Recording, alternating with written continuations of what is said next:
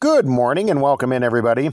Today, we're going to take a look at a passage of Scripture, but before we do that, I wanted to tell you my favorite story. Let's look at Luke 15, beginning at verse 11, says this. And he said, A certain man had 2 sons, and the younger of them said to his father, Father, give me the portion of goods that falleth to me. And he divided unto them his living.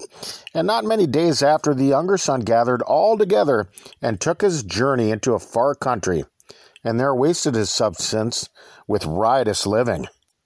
And when he had spent all, there arose a mighty famine in that land, and he began to be in want.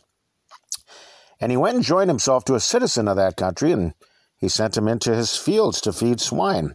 And he would fain have filled his belly with the husks that the swine did eat, and no man gave unto him.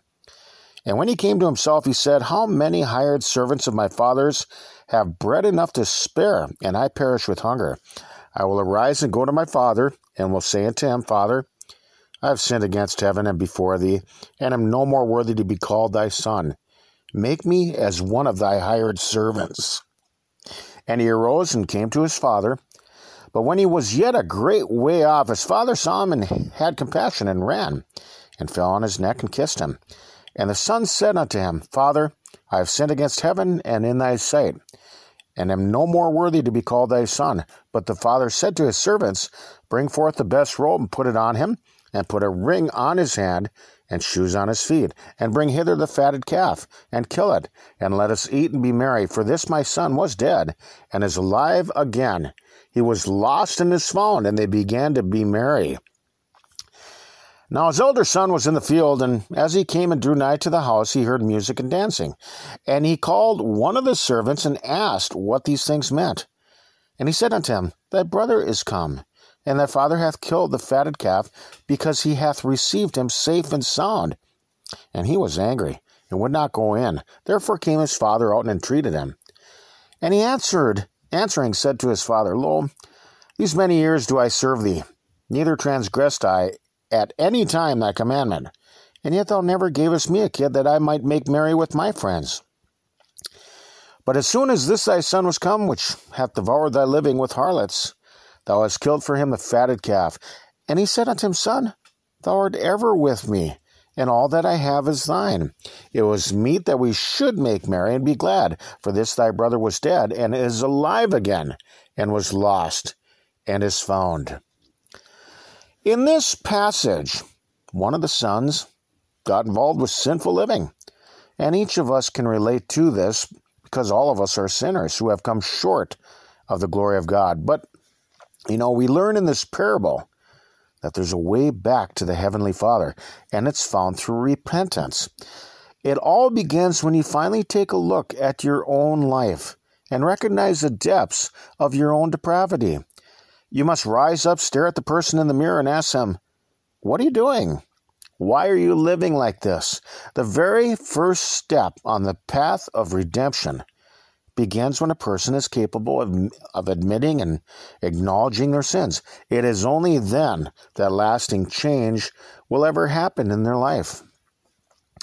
1 John 1:9 says, If we confess our sins, he is faithful and just to forgive us our sins and to cleanse us from all unrighteousness. Notice that this passage begins with the word if.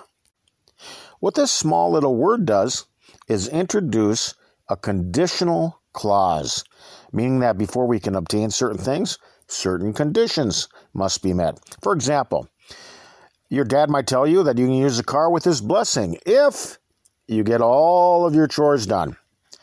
Well, in order to use the truck to go fishing, you must first get certain things done. It's the same thing with God's forgiveness. He sets condition on how to obtain it. God doesn't forgive everybody. Otherwise, there would be no need for hell. This is because he resists the proud. He gives grace to the humble-minded. Only through contrition will you look into your own heart and be filled with self-reproach at the sinful wretch that you have become. It is only through this humble heart that you can find forgiveness with God or others that you have wronged. Pride is incapable of weeping, while true humility is emotionally moved with regret.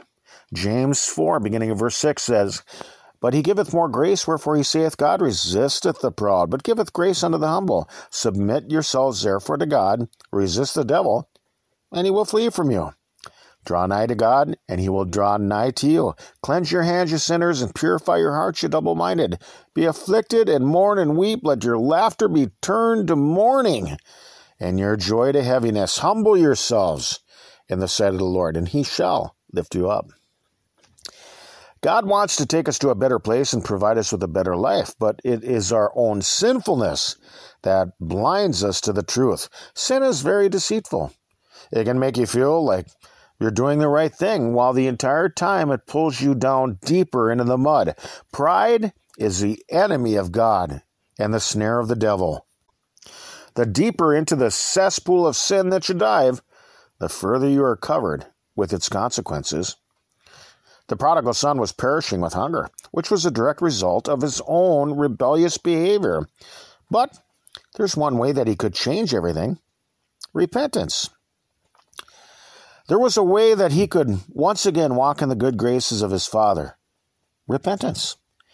He finally came to the place that each of us must reach if we ever want to obtain eternal life: the acknowledgement of our own faults and the open confession of our sinful misdeeds. 1 Peter 5, verse 5 says, God resisteth the proud, and giveth grace to the humble. Humble yourselves, therefore, under the mighty hand of God, that he may exalt you in due time. The Christian life is defined as a walk, which begins when you recognize and acknowledge that you have done the wrong thing. The prodigal son finally realized the error of his way and was ready to take the consequences for his actions. When he finally got to that place, it compelled him to turn around and begin his journey back home. He humbled himself before his father and openly confessed his faults. Recognizing his contrition, he got completely forgiven from him. And the offense that had taken place was completely eradicated and forgotten from each of their memories. 1 Peter 2:25 says, For ye were as sheep going astray, but are now returned unto the shepherd and bishop of your souls. Each of us are dead in our trespasses and sins, but through faith in Christ Jesus, we can find forgiveness and be made alive. But like the prodigal son, in order to be forgiven, you must first be capable of confessing your sins to God and those around you. Before confessing your sins, you will need to rid yourself of any pride and take a humble look inside of your own heart at the sinful person that you have become. That is a place that many people don't want to go, because it would mean looking at the person that you really are.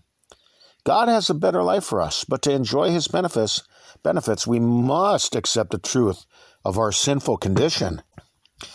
The path to confession begins with contrition, and instead of weeping for others, the first step towards repentance is learning to weep for yourselves. So let's think about these things for right now. We can be found on your web browser by searching tlkjbc, where you can find our diaries distributed through various platforms.